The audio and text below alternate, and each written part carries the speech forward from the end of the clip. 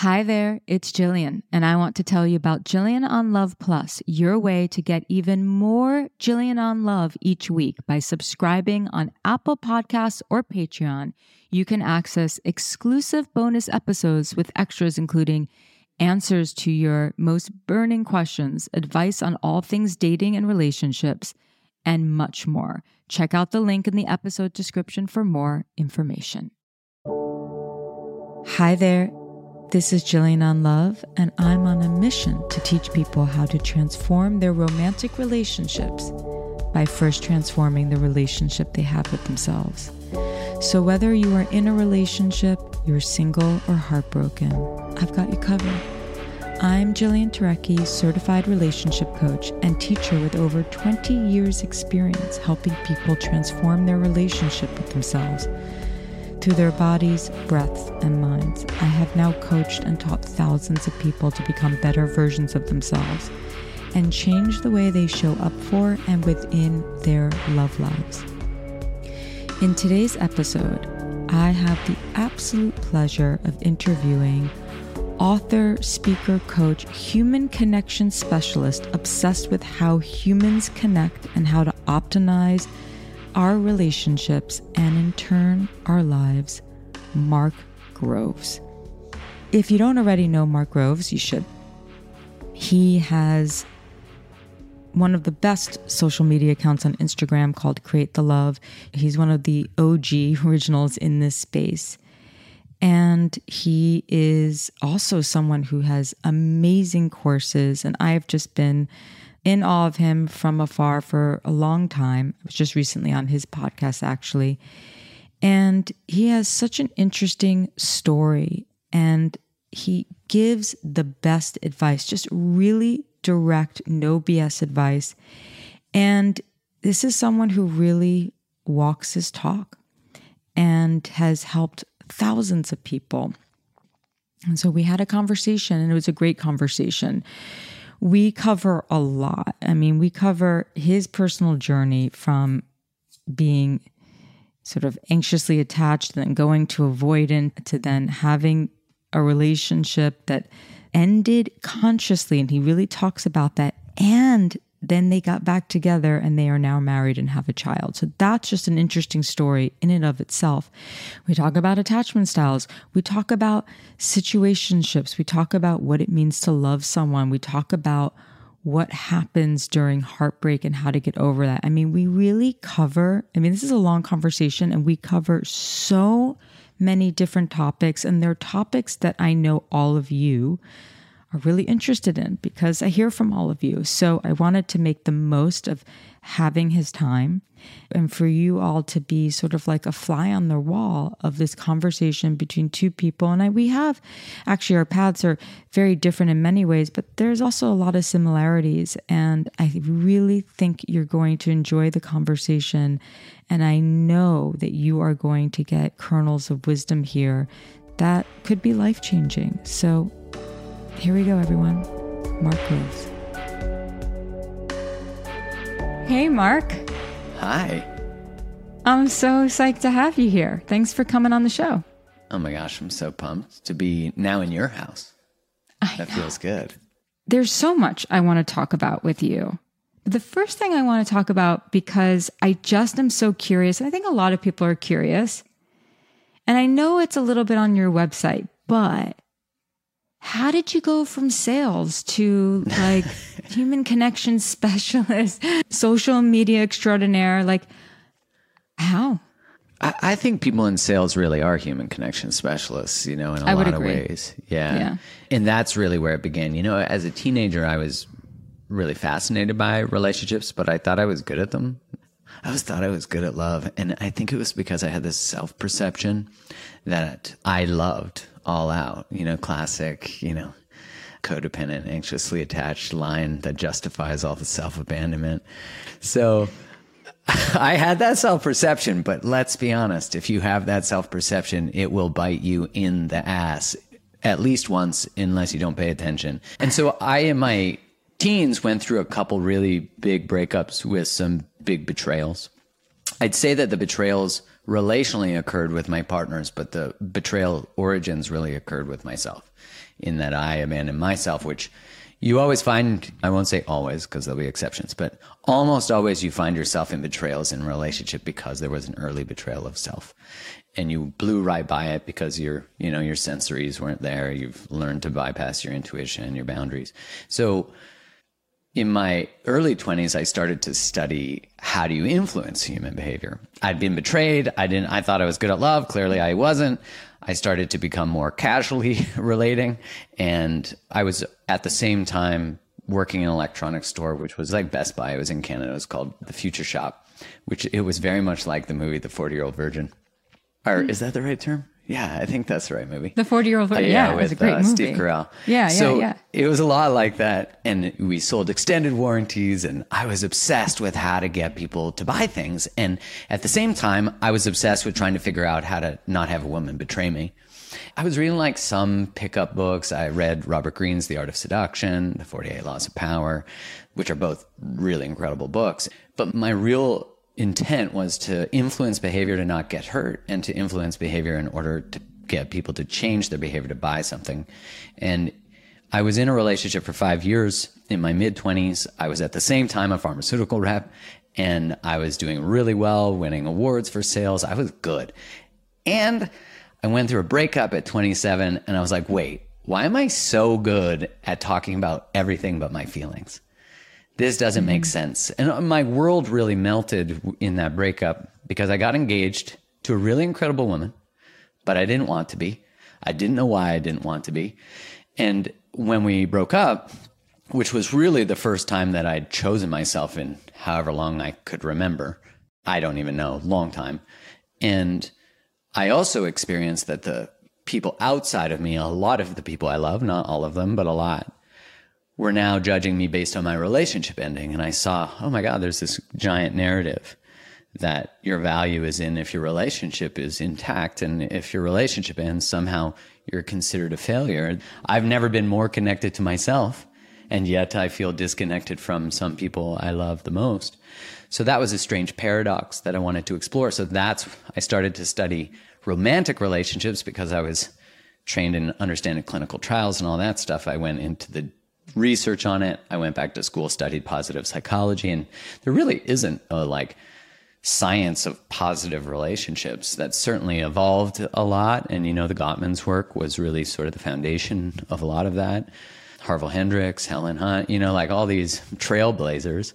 And that's how it began. I started to share my story, share what I was learning, share my failures, and really my writing and my work became sort of like a living out loud exorcism of my shame too, because I had a lot of things I'd chosen when I was hurt, of running from people who really wanted to love me, I really wanted to figure out relationships. I wanted to master it. And I realized, shit, everybody does, even unconsciously they do. And why don't we teach this in school?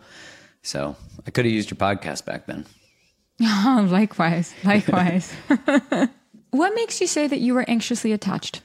I was quick to abandon my own needs. I wasn't good at expressing my needs.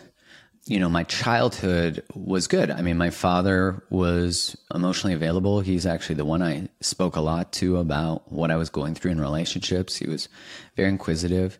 My mother was holding a lot.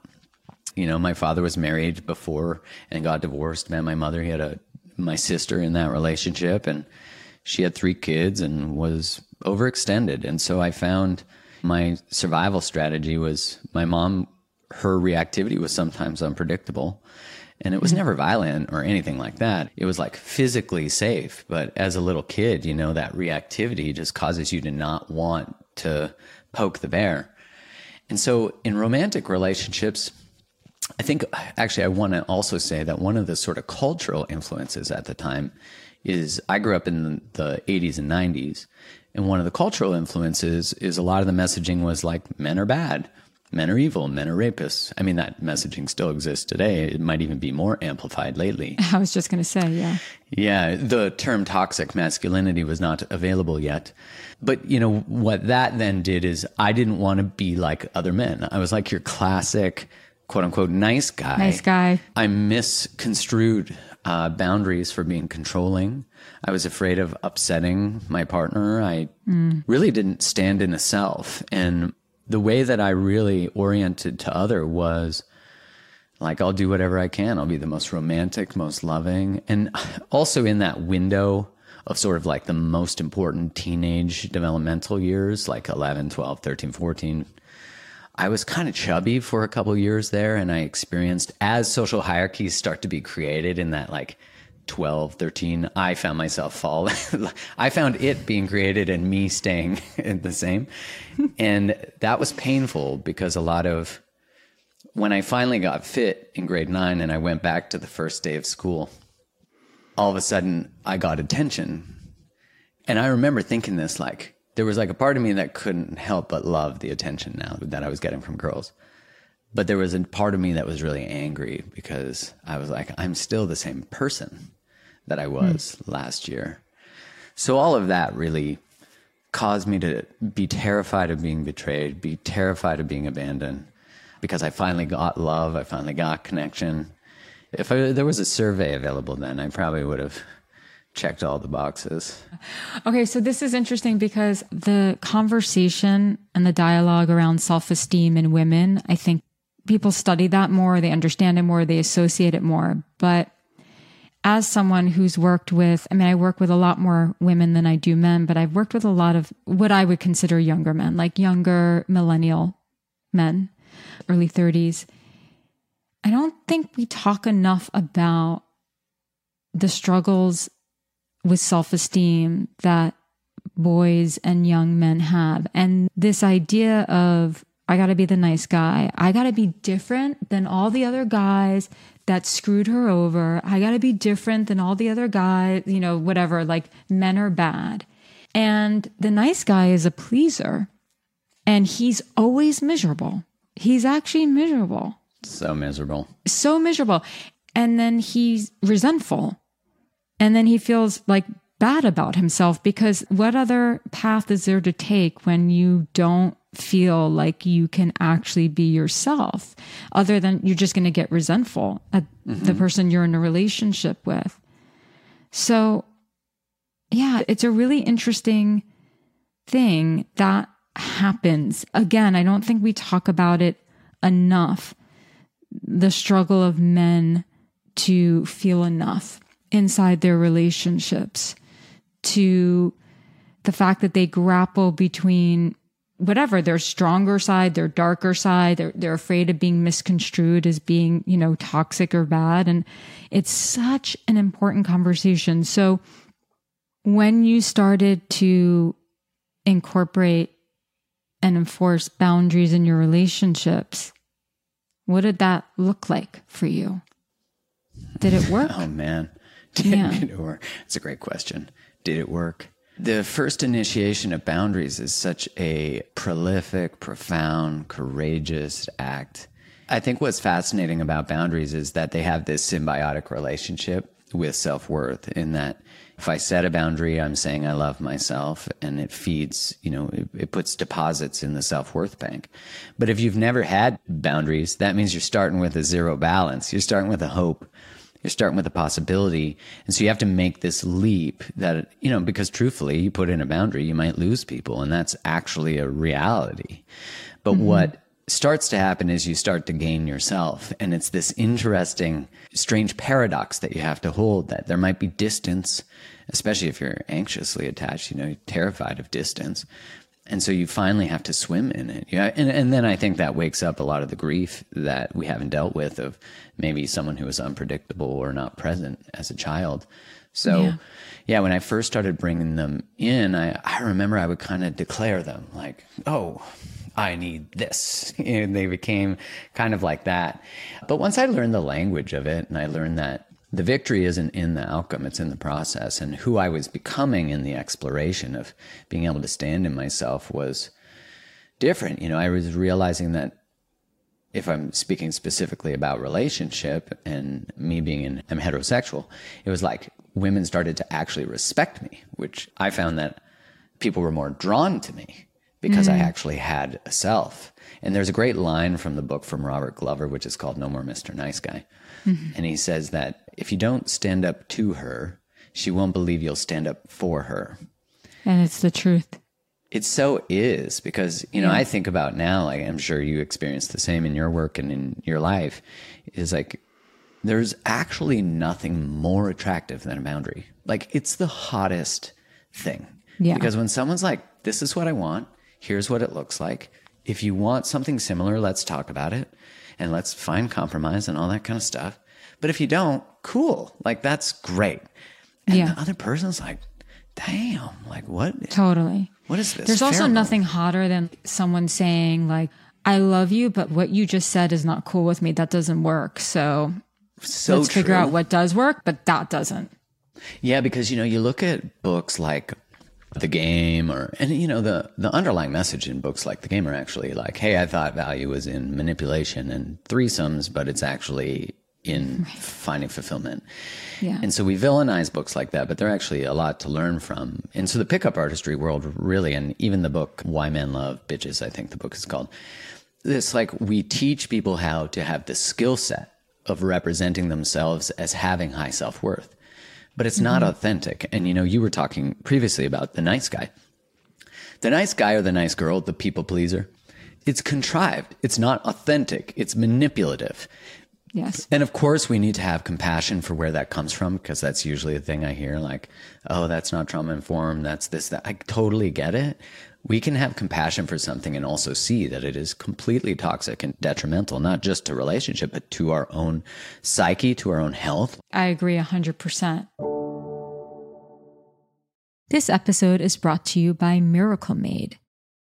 Did you know that your temperature at night can have one of the greatest impacts on your sleep quality? In fact, I woke up in the middle of the night last night and my AC, I kind of switch it between like AC and fan, and it was on fan and I was so hot.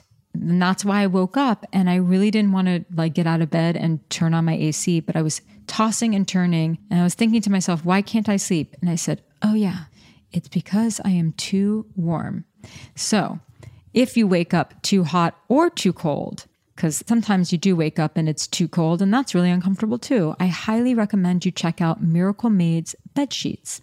Inspired by NASA, Miracle Made uses silver-infused fabrics and makes temperature-regulating bedding so you can sleep at the perfect temperature all night. And did you know that actually traditional bed sheets can harbor more bacteria than a toilet seat? And it's really gross. And it can lead to a lot of allergies and stuffy noses. I've been there. And again, it's just gross. Miracle Made offers a whole line of self-cleaning, eco-friendly bedding such as sheets, pillowcases, and comforters that prevent 99% of bacteria and require 3 times less laundry. I am in.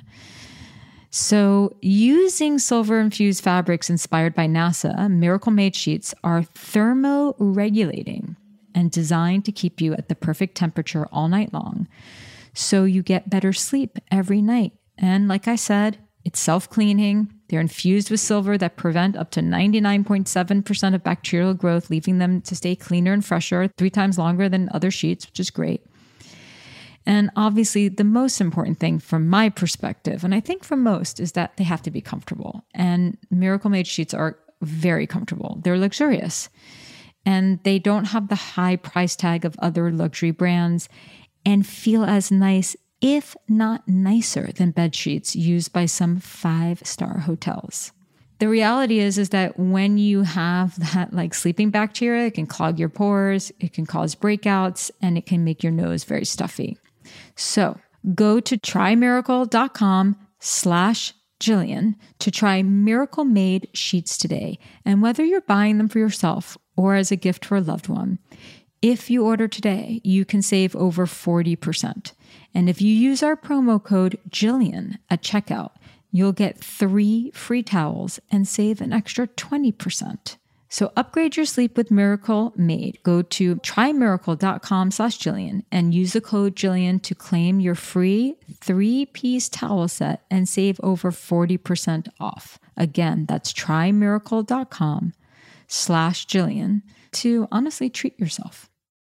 I also have seen and know that if someone is always criticizing their partner, you can really bring out the people pleaser in your partner. And then it's like you also have the responsibility to not, because here's the truth. If we're in a relationship with someone and we love them, we do want to please them. That's not a pathology. Like we want them to be happy. We want to see a smile on their face. And so if we're the person who's nothing's ever good enough for them and they're always sort of nitpicking, you will literally create a pleaser out of your partner. You got to heal relationally. It really is. It's so interesting. It's never just one person in a relationship. No, I remember early in Kylie and I's relationship, I remember saying to her, like, I feel like you never let me win. Like you set these targets or you ask for something and I do the thing. And then all of a sudden it's a new thing. And I said, like, you don't let me arrive. And women, we were really good at that. Well, and she's so good. She was so self-reflective. And she's like, you're right. I do. That's interesting. Like that's, you know, how we can maintain connection is by this. Like, I'll keep making you jump. You'll keep saying how high.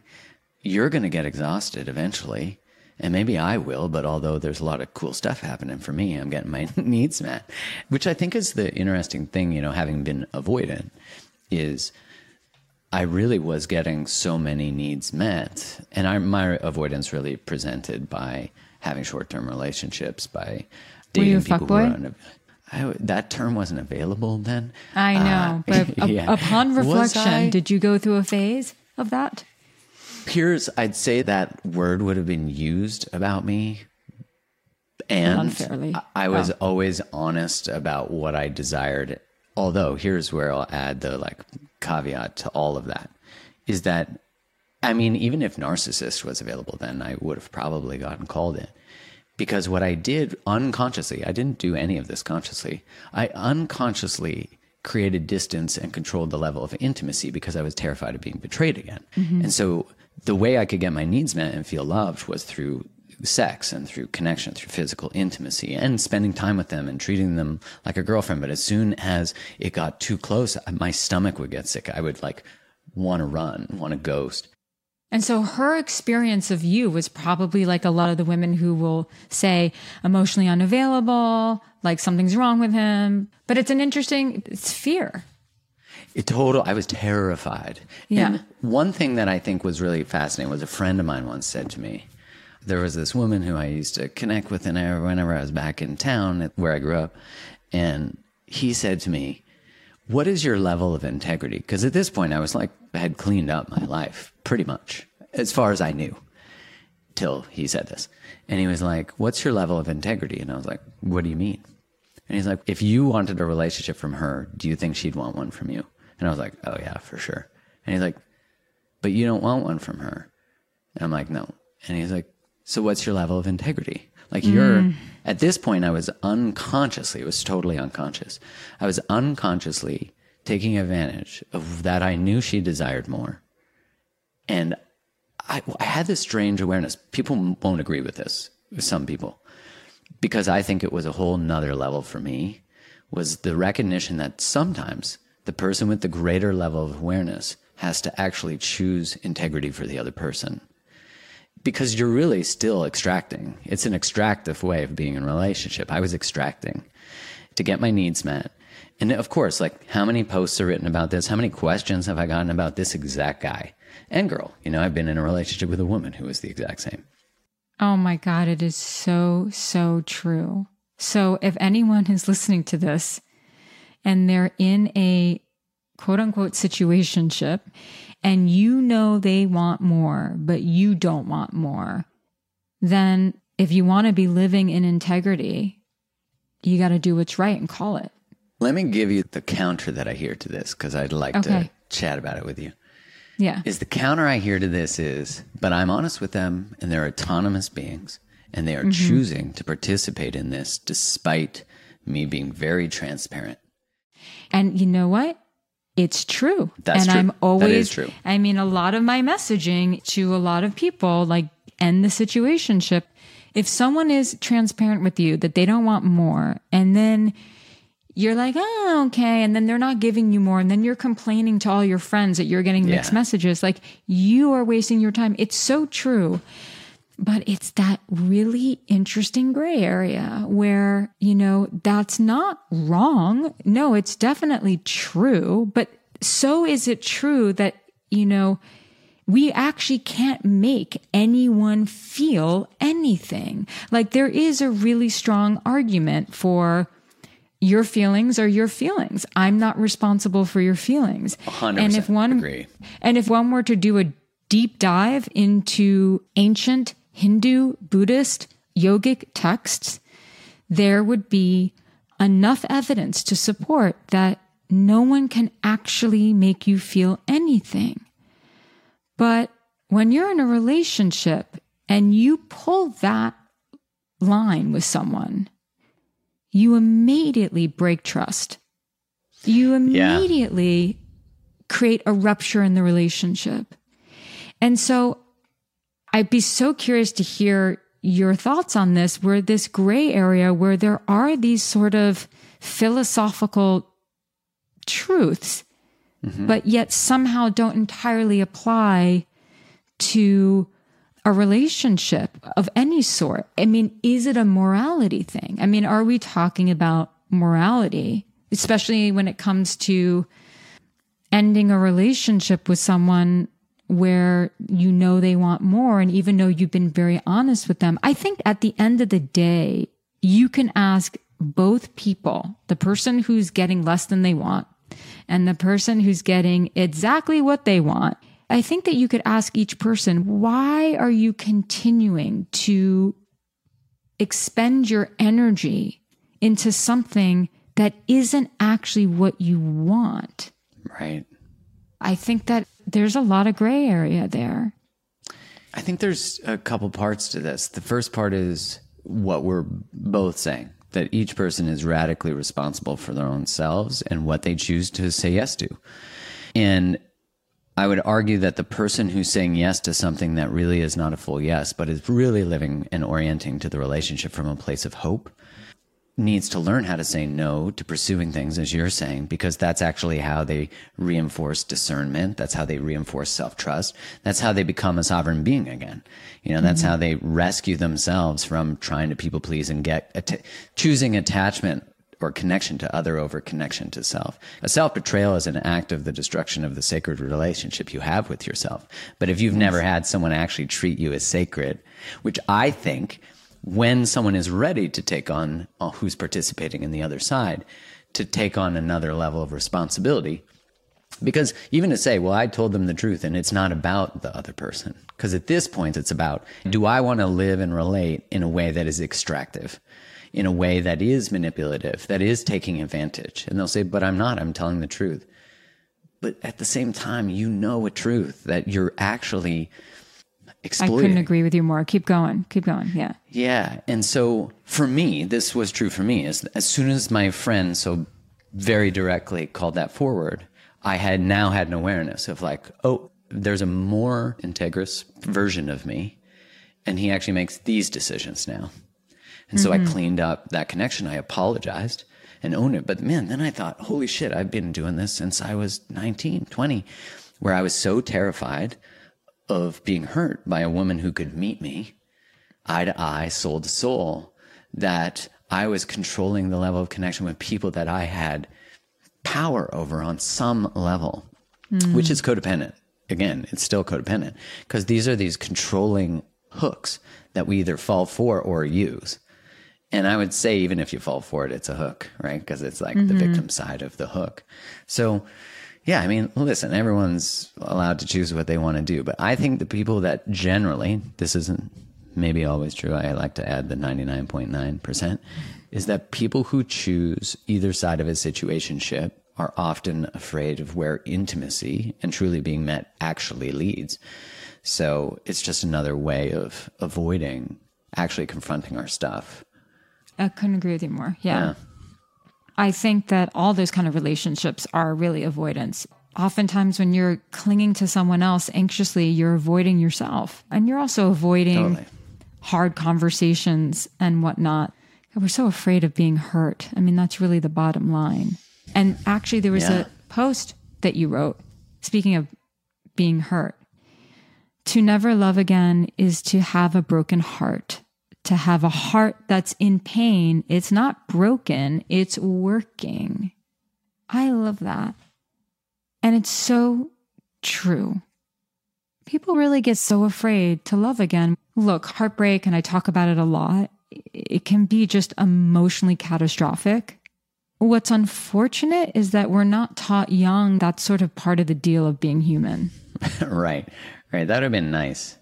Instead of fairy tales, nice. They could maybe give us where it's always happy endings and, of course, like a man saving a woman from a train track or a tower. Yeah.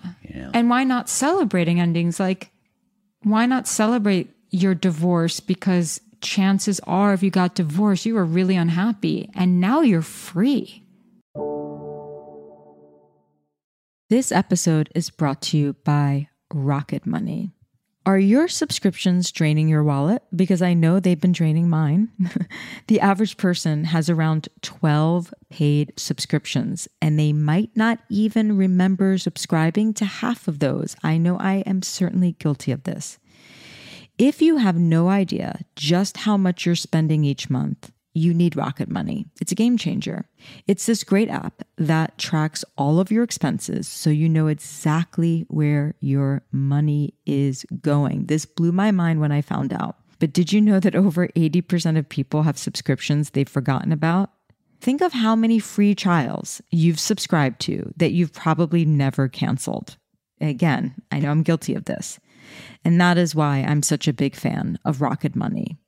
Because the truth is, there's subscriptions for everything these days, from streaming services to fitness programs, and sometimes it really can be impossible to keep tabs on what you're paying for every month. And that's why I use Rocket Money. Rocket Money is a personal finance app that finds and cancels your unwanted subscriptions, monitors your spending, and helps you lower your bills all in one place. Because most people think they're spending around $80 on their subscriptions, when in reality, the number is closer to around $200. When you've signed up for so many things like those streaming services used to watch one show or free trials for deliveries you don't use, it's so easy and common to lose track of what you're paying for. So stop wasting money on things you don't use. Cancel your unwanted subscriptions and manage your money the easy way by going to rocketmoney.com/onlove. That's rocketmoney.com/onlove. rocketmoney.com/onlove. We need to be taught to really embrace freedom in that way. A bad relationship feels like prison. Amen. Not that I've ever been to prison, but and what I would imagine prison would feel like. Yeah, right. Yeah, I agree. I mean, participating in relationships that do not foster the full development of both people and speak to the dreams and the potential of both people. Hey, listen, I learned long ago, not everybody wants great relationships. Not everybody wants a fulfilling life. This message isn't for those people. But for the people who do, and, so many people spend their whole lives in relationships that are totally unfulfilling because of narratives they've been taught about what it means to be in a relationship and that their values in the relationship. And that's why even if you get divorced and you thought you wanted to be married and the other person left you and you're left devastated, that tells me you're not awake to the full capacity of the potential of a relationship. You learn to actually be in a relationship with someone who might want to leave you. And you're like, I'll hold on to any story but the one that I've actually been disconnected from the full potential of my love. And I learned not long enough ago, but I learned that when I went through a really painful breakup, when Kylie and I broke up, and then I was going to ask you, because you went through a kind of public breakup with her, and she's now your spouse, isn't she? She's now my wife and my baby mama. Yeah. So tell us a little bit about that. Yeah, it was chosen by both of us. And how usually someone says, yeah, we broke up, and you're like, all right, who initiated it? This was really a mutual initiation of both of us. And I say that in the sort of developmental sense and the initiation of it. like for me, I didn't want to be in a relationship with someone who couldn't choose me fully. And I was tired of that. I got to the place finally, which usually, I think when we get to our 40s, the tolerance for bullshit, which hopefully we can impart on younger minds today. Yeah, it definitely goes down. Yeah. And so I was like, here's the story I want to create with my life. Here's what I want to do. I want to do it with you. If you don't, that's okay. Like, I love you. And I'll love you even if you can't choose this. It doesn't matter to me.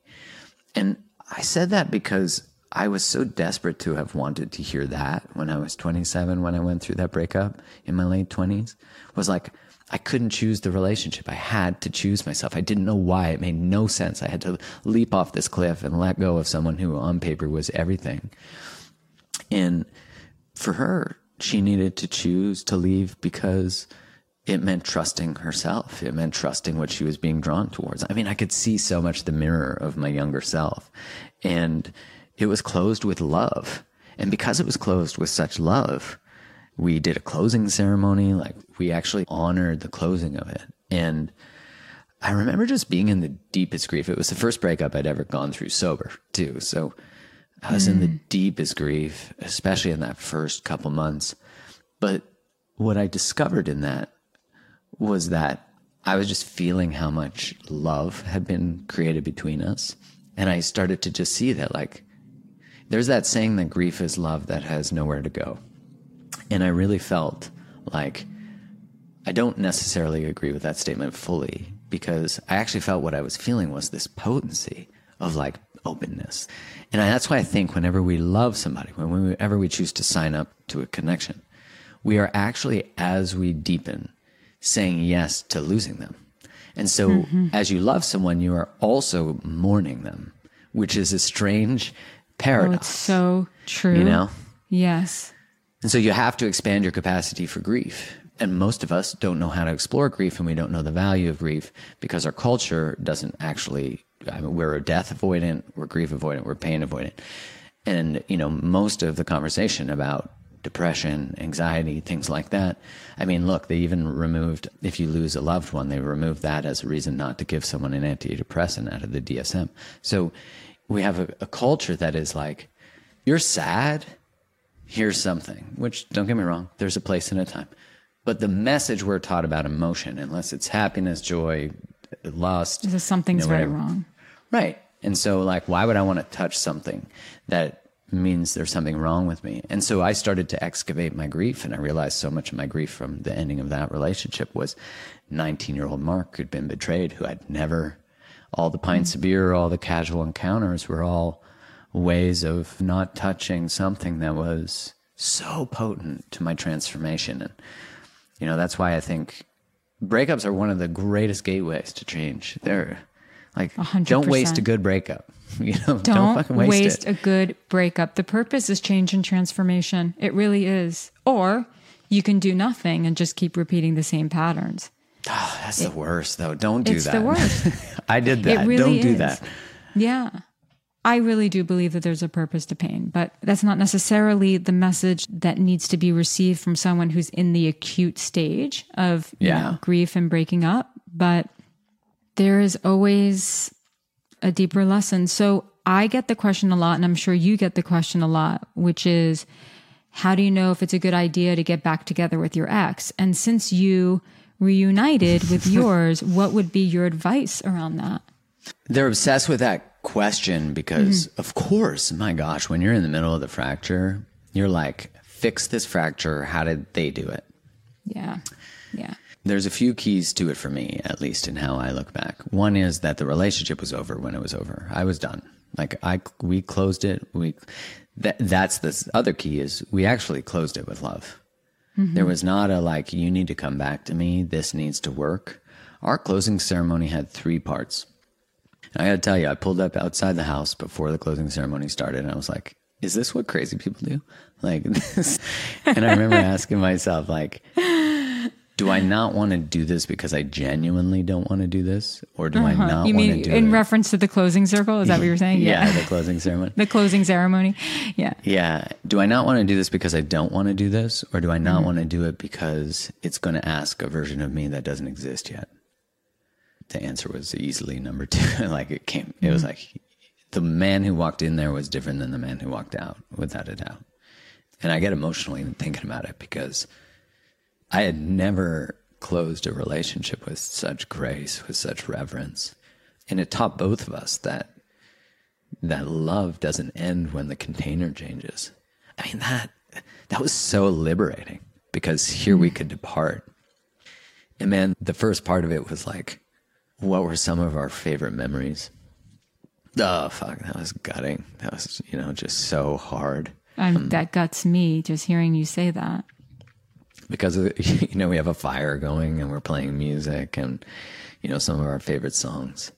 And you're just looking at each other like, this is the end. This is like one of the most beautiful moments. I can't believe you let go after that. Yeah. Yeah.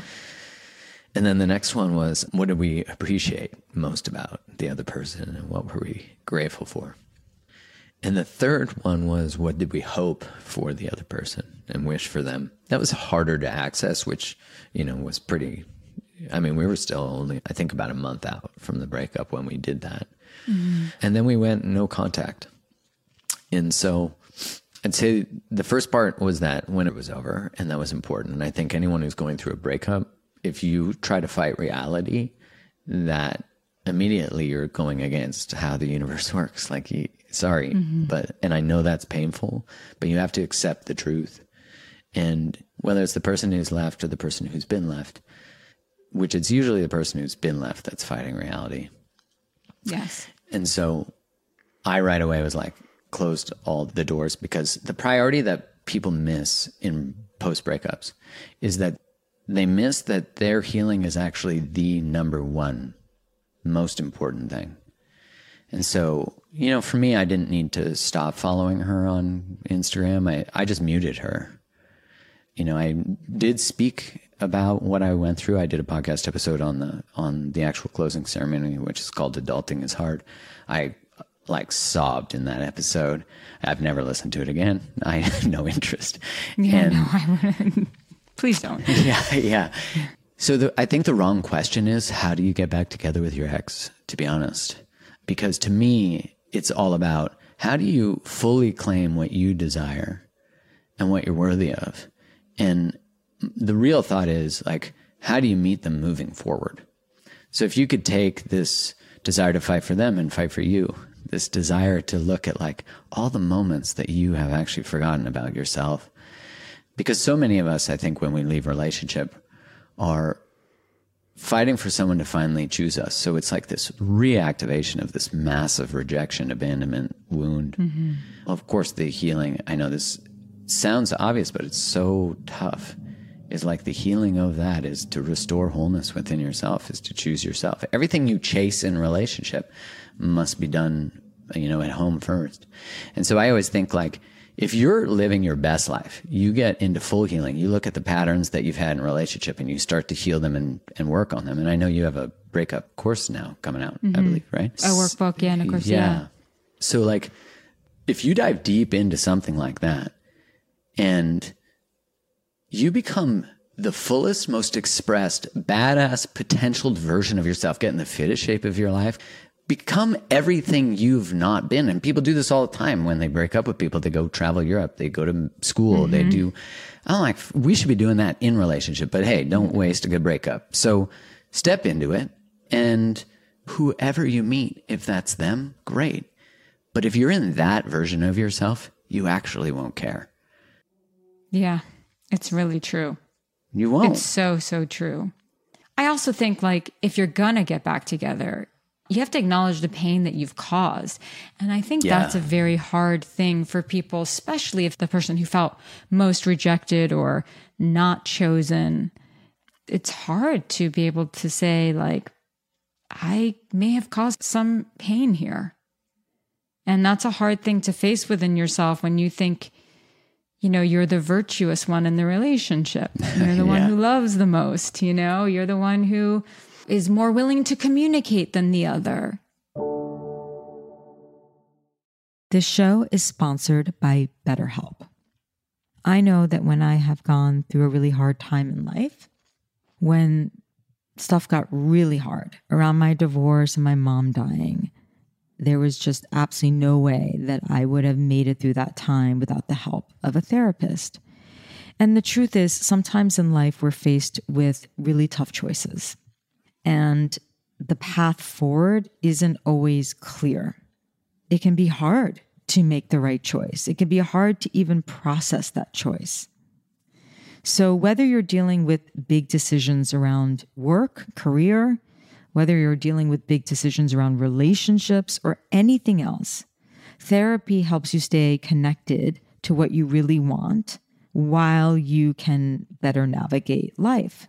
And so the point is you can move forward with confidence and actually some excitement about your future. I mean, that's what it's really all about, isn't it? So you want to be able to trust yourself to make decisions that align with what it is that you really want. And the more you practice it, the easier it gets.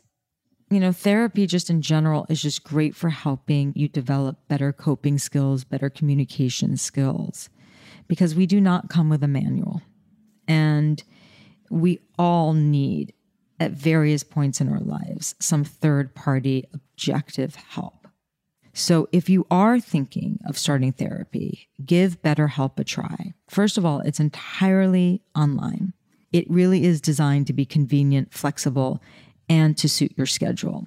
All you do is just fill out a brief questionnaire to get matched with a licensed therapist and switch therapists anytime for no additional charge, which is amazing because the relationship you have with your therapist is a relationship. And some relationships are better than others, meaning like you have to have a connection with this person. So the fact that you can switch at any time for no additional cost is excellent.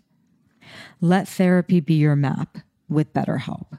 Visit betterhelp.com/onlove today to get 10% off your first month. That's BetterHelp, HELP.com/onlove.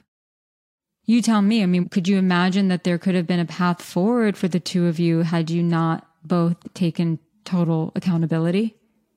No, there was definitely not. And, you know, like when she approached me and said, like, I'd like to have a coffee and just like catch up, you know, this was now 7-8 months later. We'd had a coming back together in about 4 months after our departure. We went for dinner and there was like a recognition it wasn't time, or sorry, it wasn't happening. But, you know, that's what was interesting, too, is there was like this real invitation to discernment and respect that like if it's not a full yes for you or a full yes for me, it's not a yes for us. And that was hard to be in as someone who was like healing this chasing and healing this desire to be chosen. But when we finally did decide to explore coming back together, we created a dating container and we dated for 3 months. We didn't have sex. That was a rule. And what I loved about that is there was like a healing of like using sex for connection. And like there's so many other ways you can experience connection without, you know, penetrative sex.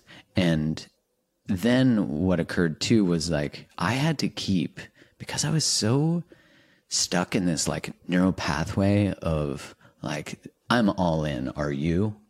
That was like my classic bullshit. I had to keep coming back to, is this a yes for me? And then in the beginning, there was healing, as you were saying, that clearing. And there was things like I would say to her, like, I don't trust your yes. Like, I don't trust. You tell me you want to choose this. I don't. We have years now of you saying that and there being a distance that it was palatable sometimes. And she was like, I hear you. You're right. And she was like, I'm not going anywhere. And I was like, oh, God, that's like exactly what I needed to hear. So as you said, I think like one part of closing doors so that they may ever need to be opened again. I remember I interviewed this woman named Yoda, who's a chef, and she shared this quote that, imagine if you left your relationship as you left a house, that you prepared it for the next owner. And I thought, oh my gosh, like, how could you ever get back together when there's so devastation, disrespect? And sure, it's possible, but you're right. There needs to be a space for repair, responsibility, and holding space, atoning. There needs to be space for atonement. And not to like bury someone in the shame of something.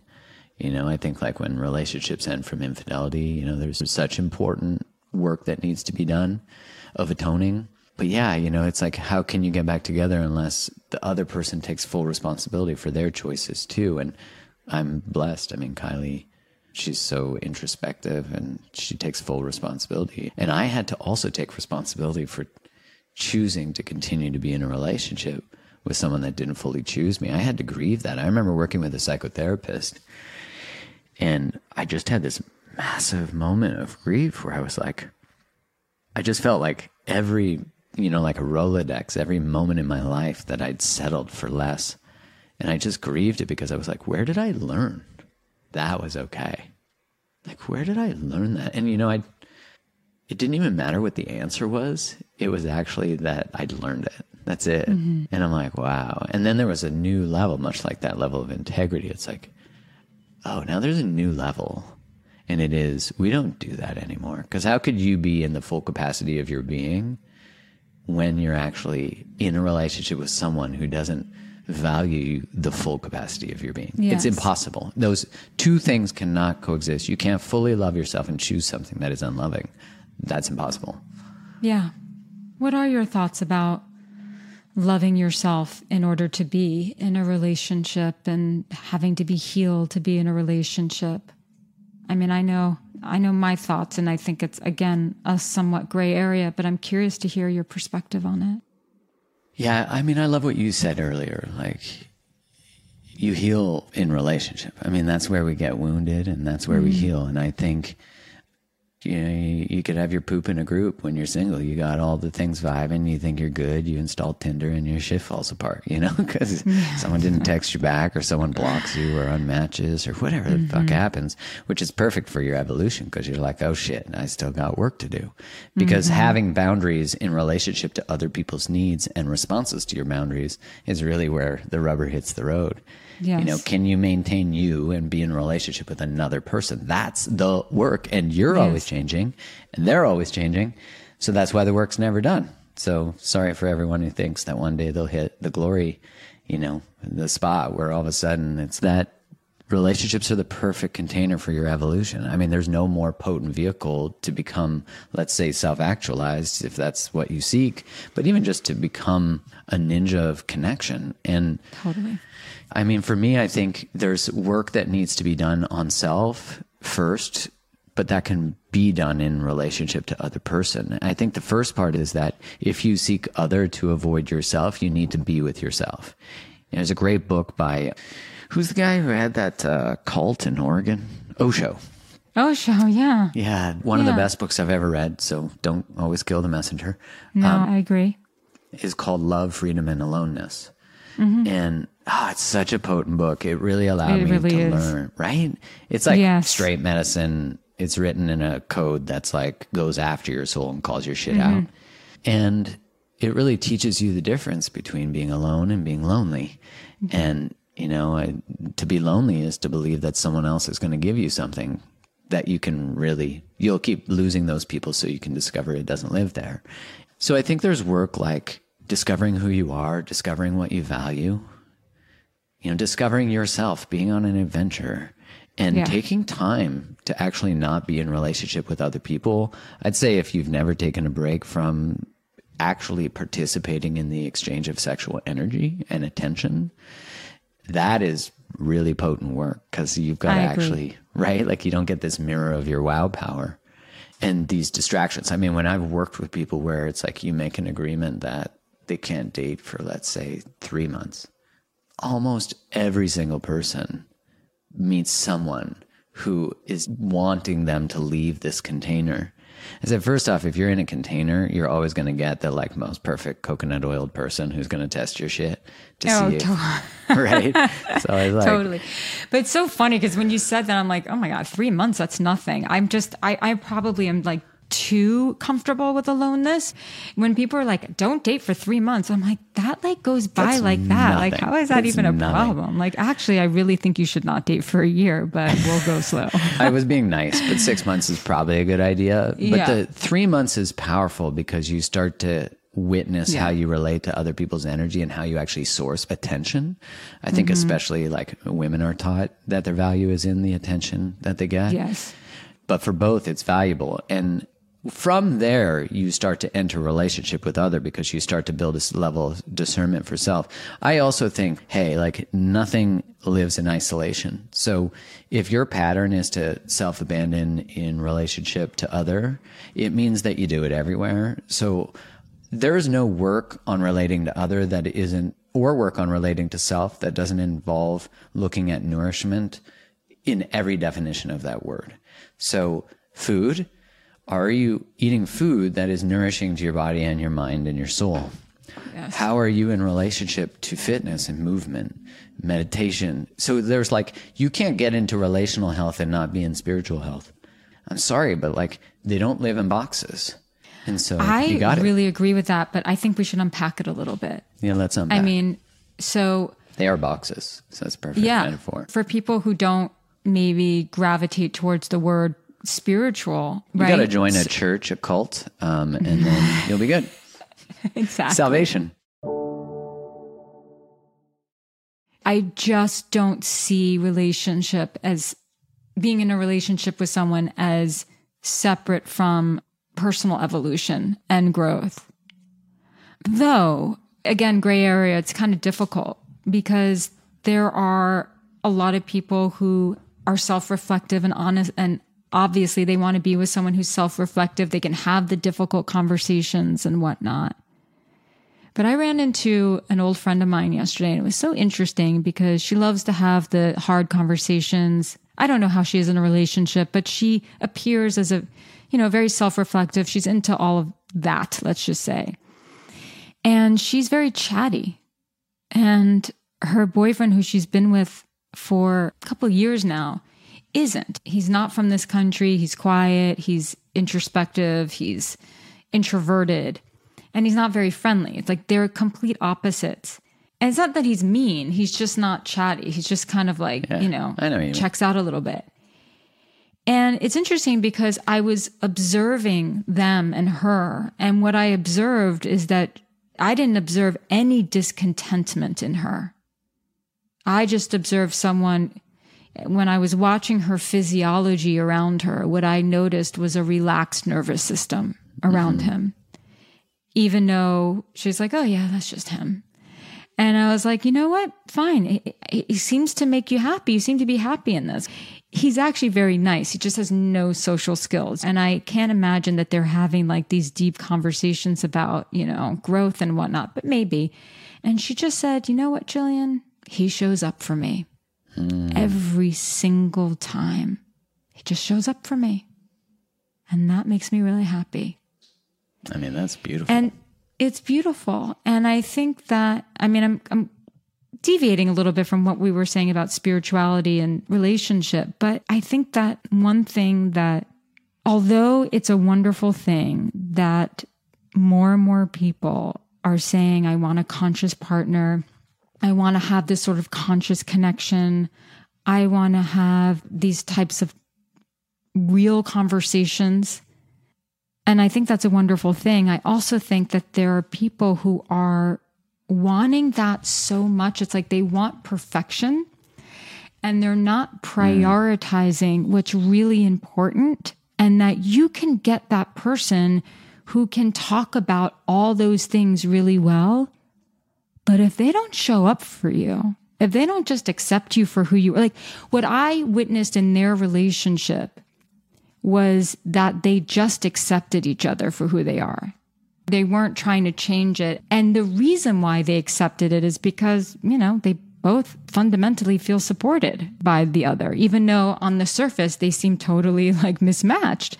But I don't think they're mismatched because I watched how relaxed they are around one another. And how many times have you, I've met lots of people where it's like they look like they belong together. Their values are straight, like everything is perfect. And when you watch them together, they're stress balls. They're unhappy. Mm-hmm. And so you said something earlier about your tolerance for bullshit really goes down once you're in your 40s. And we want to impart that, to the younger generations. But I also think that another thing that people need to know is that you got to prioritize what's really most important to you. And no one is perfect. No one is perfect. And values, yes, are really important for sure. But you just never know. Like, I know for me is that the older that I get and the older that my peer group gets, it's like you tend to just recognize what's really most important. And especially if you've been hurt a lot. When you've been hurt a lot and then you have someone who's like, you know what, this person shows up for me all the time.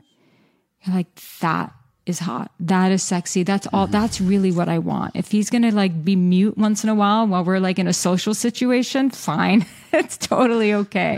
He doesn't have to be charming. Kai probably wishes for that sometimes. I mean, I love everything you're saying. I think what's powerful about what you're saying too is that first off, you mentioned the nervous system. There is no healing in relationship without healing the nervous system. And that's why, you know, the no dating phase is actually really important because you can restore regulation and self-regulation. Avoidantly attached people have a hard time co-regulating. Co-regulating and then, the anxiously attached have a hard time self-regulating. They need connection to other, even if it's fleeting, to feel safe. I think what's so simple about understanding that too is like the way that people orient to insecurity or space is just different. Some people cling and other people run. And so if we can start to think about how do I orient to space rather than the other person, we can start to live in these liminal spaces that are uncomfortable and just stretch ourselves a bit, which is, you know, being around regulated people, being around communities that are resourced. I remember in research that looked at people who did psychedelics, I believe it was people who had committed crimes. What they saw was that rate of people who committed crimes again went way down for those who had one psilocybin experience. And what's posited is that it's because they reflected on how they felt connected to everything. And so, you know, for me, I grew up at the Catholic Church. I went to a Catholic school. I felt a real disconnection from the word God. God as a word, it was weaponized against me as a kid, not in my family, but at school. It took a lot for me to come back to even the term, the word, but where I started to feel some sense of, let's say, openness to the idea of spirituality was when I would meditate and I'd be like, I remember having crazy synchronicities that I was like, this is fucking nuts. And now, you know, I hit an 1111, a 333. I'm not getting in the way of some magical numbers. And that allowed me to at least start to feel this connectedness. I remember as a kid stepping on ants. Now I would never step on an ant. You know, I have such a reverence for life. And would you step on a roach? I would put it outside. Even spiders, I catch them and put them outside. A New York City roach you would put outside? See, I've not experienced them, so No, but I hear you. The only contract I sometimes have is with mosquitoes. I grapple with that too. Yeah. Mosquitoes, I'm like, listen, you bite me, you're done. Like exactly. The next was going to be a mosquito. Like if you're about to bite me, like you're going to be annihilated. Yeah, I'm sorry. I'll come back in my next life as one, and you can do the same to me. It's a wrap. Yeah. What you said about connection too, I think. Reliability, man. I think I saw a reel that you just did on that. Like what we call chemistry very early in the honeymoon phase is this swimming of pheromones and desire. And, you know, if you look at some of the research really brought alive by this smelling of a diverse immune system, that's the opposite of ours, that makes us drawn to someone. And so we forget that we're biological beings. We forget that we're actually a species. And that's why things like seduction, things like self-confidence, they trigger what we see as attractive. You know, I was listening to Robert Greene's, one of his new books, Mastery, I think it's called, or The Laws of Human, I can't remember which one. But he was saying that, like, you actually don't need to be attractive to be attractive. No, you don't. I think it's profound for people to learn. It's like, it's in The Art of Seduction. I got the books wrong. But in it, he talks about how, like, some of the most seductive people in history were actually not physically attractive at all. And so I think that allows us to learn how to build these other skills. And I say all that because, like, when you actually regulate and start to show up for yourself and keep your word with yourself, you know, that's such an important aspect. That's part of healing trauma. You know, there's a saying that the opposite of trauma is choice. So it's being able to say, like, I'm going to make my bed every morning and you do it, or I'm going to go for that walk tomorrow. But when you don't do it, you might think to yourself, well, I'm the only one who knows I didn't. But that's actually the one person who needs to know that you did. And so why that seems inconsequential psychologically, but is actually massive, is because when you say to yourself, when I'm going to do something, I do it, that actually gives you discernment when you're in the face of choosing something, whether it's good for you or not, because you choose things that are good for you or not. When we then start to be in relationship with people who are reliable, we recognize how important our own reliability is. And we don't want anything that doesn't reflect the same value we give to ourselves. You know, like Kylie and I are real different. I'm outspoken, loud. I have a lot of opinions, which most people are well aware of. And she does not. She's like soft-spoken, quiet. She's more introverted. She's much tidier than me. At the end of the day, if I ask the question, and I believe I saw this in one of your posts too, which is like the defining characteristic of a securely attached person is to be able to say, if something was up, would they show up for me? And the second, which you talked about, was, do my needs matter as much as theirs? Yeah. And as soon as theirs matter more than mine or mine matter more than theirs, you're not in an equitable relationship. No. And so you're not free. Your nervous system is going to be dysregulated. You're constantly trying to chase them. So I love that you said that, because like, I know in a study they did on speed dating where they asked people what they wanted in someone, and then they sped date, if that's the term. And they threw all the shit they wanted, like the values they had, right out the window as soon as they had connection. Yeah, they're like, oh yeah, but he's 6'2". You know? Yeah, like, exactly. It's hot. Which, no offense, if you want to go after someone, if someone has a height requirement, but I just won't meet it. That's fine. Yeah. Yeah, that's fine with me. I just want to bring up one more thing that you wrote, and I think it was in a slide, but it piggybacks perfectly on what you just said.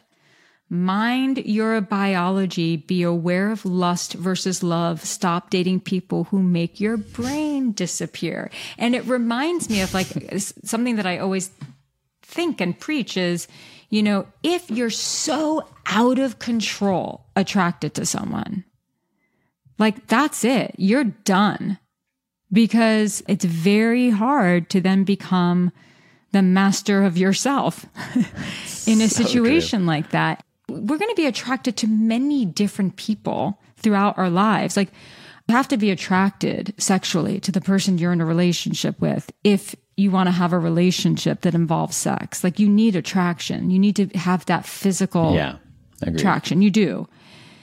It's so hard to teach people that you can be physically attracted to someone, and when you, like what Robert Greene says, you don't have to be attractive to be attractive. Like, if when you get to know them and know their character, and that builds more. But if you're so out of control attracted to someone, like, honestly, I think you should run the other way.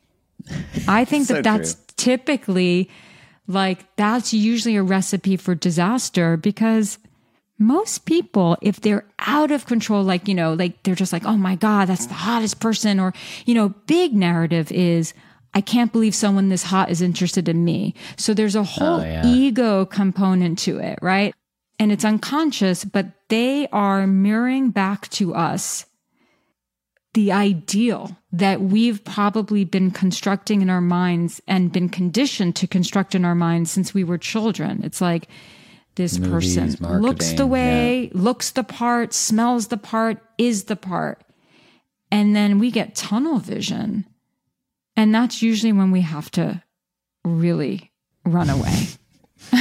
I think it's dangerous for most people.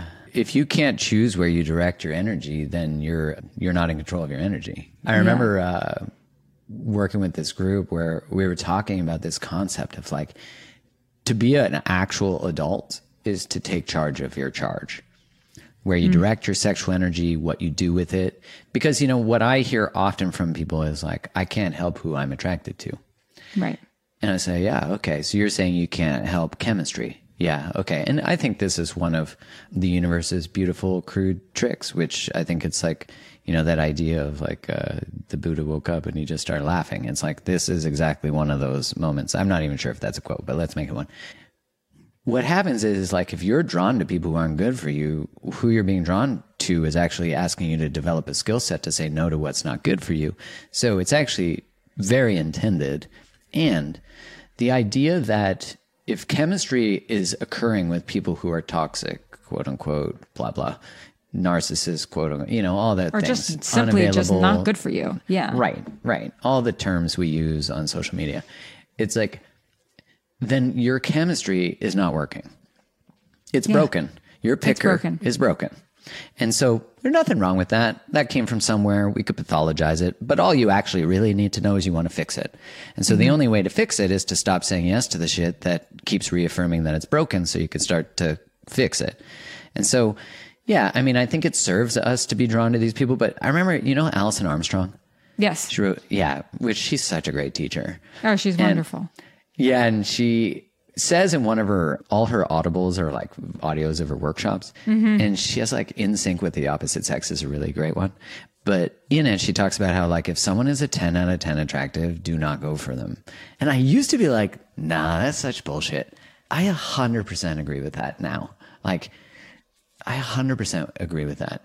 When you think someone is a 10 out of 10, you immediately start to lose. And this is where you really need a strong sense of self, because usually what happens, and this is also what she was referring to, is that your authenticity starts to leave the room because all you're thinking, your instincts kick in and you're like, I must get this person. And so we go into this instinctual strategic ploy. Your brain's gone. Your brain is gone. Your brain is gone. And then all of a sudden you're trying to like be someone that you're not to get this person to like you, you know, and you do have to have a really strong sense of self to be like, yeah, you're a 10 out of 10, but I know myself well enough that, you know, if you're only a 10 out of 10 right now, you know, I have to see if you're a 10 out of 10, you know, in a couple of months or something like that. I think about that of like someone will say, oh, they're the one. First off, if you use that language or they're a twin flame or any of those things, no offense. I think the problem is like you don't just give someone that title because they make your loins tingly. You allow them to earn it. And it's actually in the first month, you don't know if someone is your person, quote unquote, for whatever purpose they're going to live in your life. But the problem when you assign people the one and then you get all excited and you tell all your friends is they might become not the one real quick. Or very like quick. That first fight will tell you. Yeah. And then all of a sudden now you got to stay with them because you told everyone they're the one. So, you know, you develop whatever addiction you can develop in order to avoid the truth that you're running from, which a lot of people spend their lives in that. Take the L, kick that term, the one, or because even like twin flame, it's like maybe they're the person who's just meant to teach you that you move on from shit that doesn't choose you. Like what a gift that one is. Whew. Yeah, seriously. You know? I want to be respectful of time. Last question. From everything that you've learned, not just as a teacher, but as someone who has gone through many relationships and breaking up and coming back together, and now you're a new father, what would you say are like your top 3 most important relationship skills? And maybe it's different than what you thought a year ago. Is there something that has changed for you? Well, I'd say the way you orient to your relationship is really important. And what I mean by that is I didn't think in my like teens and 20s, it probably started in my 30s, where I really started to see that the connection with another person is sacred. Like that must be treated as sacred. That must be revered. My partner must be honored as sacred. And I think through the journey that I've had with Kylie, especially, just that level of respect for one another, where I like will get feedback from her, which I don't always like, but I see it as such value. Like I'm able to remove myself, let's say, from the moment and be like, oh, wow. And there's a great quote from John Gottman where he says that the thing that relationship masters, what really separates them, is that when there is conflict, they repair. They don't leave each other in pain. A lot of the times I left someone in pain to make them suffer because I was suffering. And, you know, I have the recognition of that now, but that's really important that I don't leave her in pain. Mutual choice. She'll often come back to me. I'll come back to her. And then I'd say having a child now and then like not having as many resources from an energy perspective because sleep is more inhibited, stress, etc. we all know that, like, what's the best thing, most important thing in relationship? Communication, of course, is the answer most people give. Oh man, I've been really thinking about how I'm like seriously in the dojo right now. The work that I still haven't done, the like attachments I have, the way I see a situation that's not assuming good intent. I mean, that stuff's all coming up for me. And it's like, man, I feel depleted. She probably feels more depleted. And it's like, I'm in the gym. Like, I'm in the gym. Don't waste this. This is just making me a better person and a better human. So I'd say, like, if you orient your relationship as sacred, you can't not orient to it as the feedback you're receiving, whether it's explicit or implicit, as being of tremendous value to your development. Not that that's changed in the 5 months that we've had him, or even actually in the frickin' time of pregnancy too. It's just that it's gotten so much more important to me. And I'm like in the gym right now. Oof, it's hard. Thank you. Thank you for sharing your just incredible wisdom and heart with everyone and with me today. I appreciate it. Where can people find you? So you can find me on the Mark Groves podcast that Jillian was on as well. And you can find I have courses on breakups, dating, how to rediscover your own wholeness, all at createthelove.com. Yeah, get his courses, people. Yeah. Thanks so much. And follow Instagram. Oh, yeah, I forgot. I have an Instagram called Create the Love, and I have a personal one called It's Mark Groves. Okay, amazing. Thanks, Mark. I look forward to sometime in the future talking again. Yeah, me as well. That's it for today's episode of Jillian on Love, featuring Mark Groves, otherwise known as Create the Love on Instagram. I hope you enjoyed the episode, and please, if there was anything that really struck you, for someone that you know, please do not hesitate to click share, because you never know whose life you could be impacting in a really positive way. You just never know. And that's really the beautiful power of podcasts and sharing. As always, I would love to hear from you. I'd love to hear what you got out of the episode, any questions you might have. So please email us at hello@jillianonlove.com. I thank you for listening, and until next time. Jillian on Love is a Q Code production. Executive produced by David Henning and Steve Wilson. Produced by Shin Yin Hu. Editing and music by Will Tendy.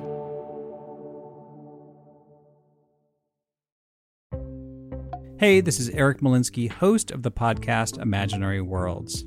Each episode, I explore different sci-fi fantasy genres, talking with filmmakers, novelists, game designers, cosplayers, comic book artists, and anyone who works in the field of make-believe. I also look at the fan experience, asking, why do we suspend our disbelief? You can subscribe to Imaginary Worlds wherever you get your podcasts. Are you ready for the ultimate Love Island experience? Join us on After the Island. We're going back to where it all began, Fiji. Love Island USA Season 5 is making a splash on Peacock right now. And guess what? Your favorite recap show is back too. Welcome to After the Island. Join us as real-life besties and co-hosts, Elizabeth and Alex, as we deep dive into each sizzling episode of Love Island USA. We'll spill the tea, interview contestants, answer fan questions, and give you unprecedented behind-the-scenes access to the wildly popular world of Love Island. Don't miss a single moment of the drama, romance, and unforgettable island vibes. Listen to After the Island on any streaming platform.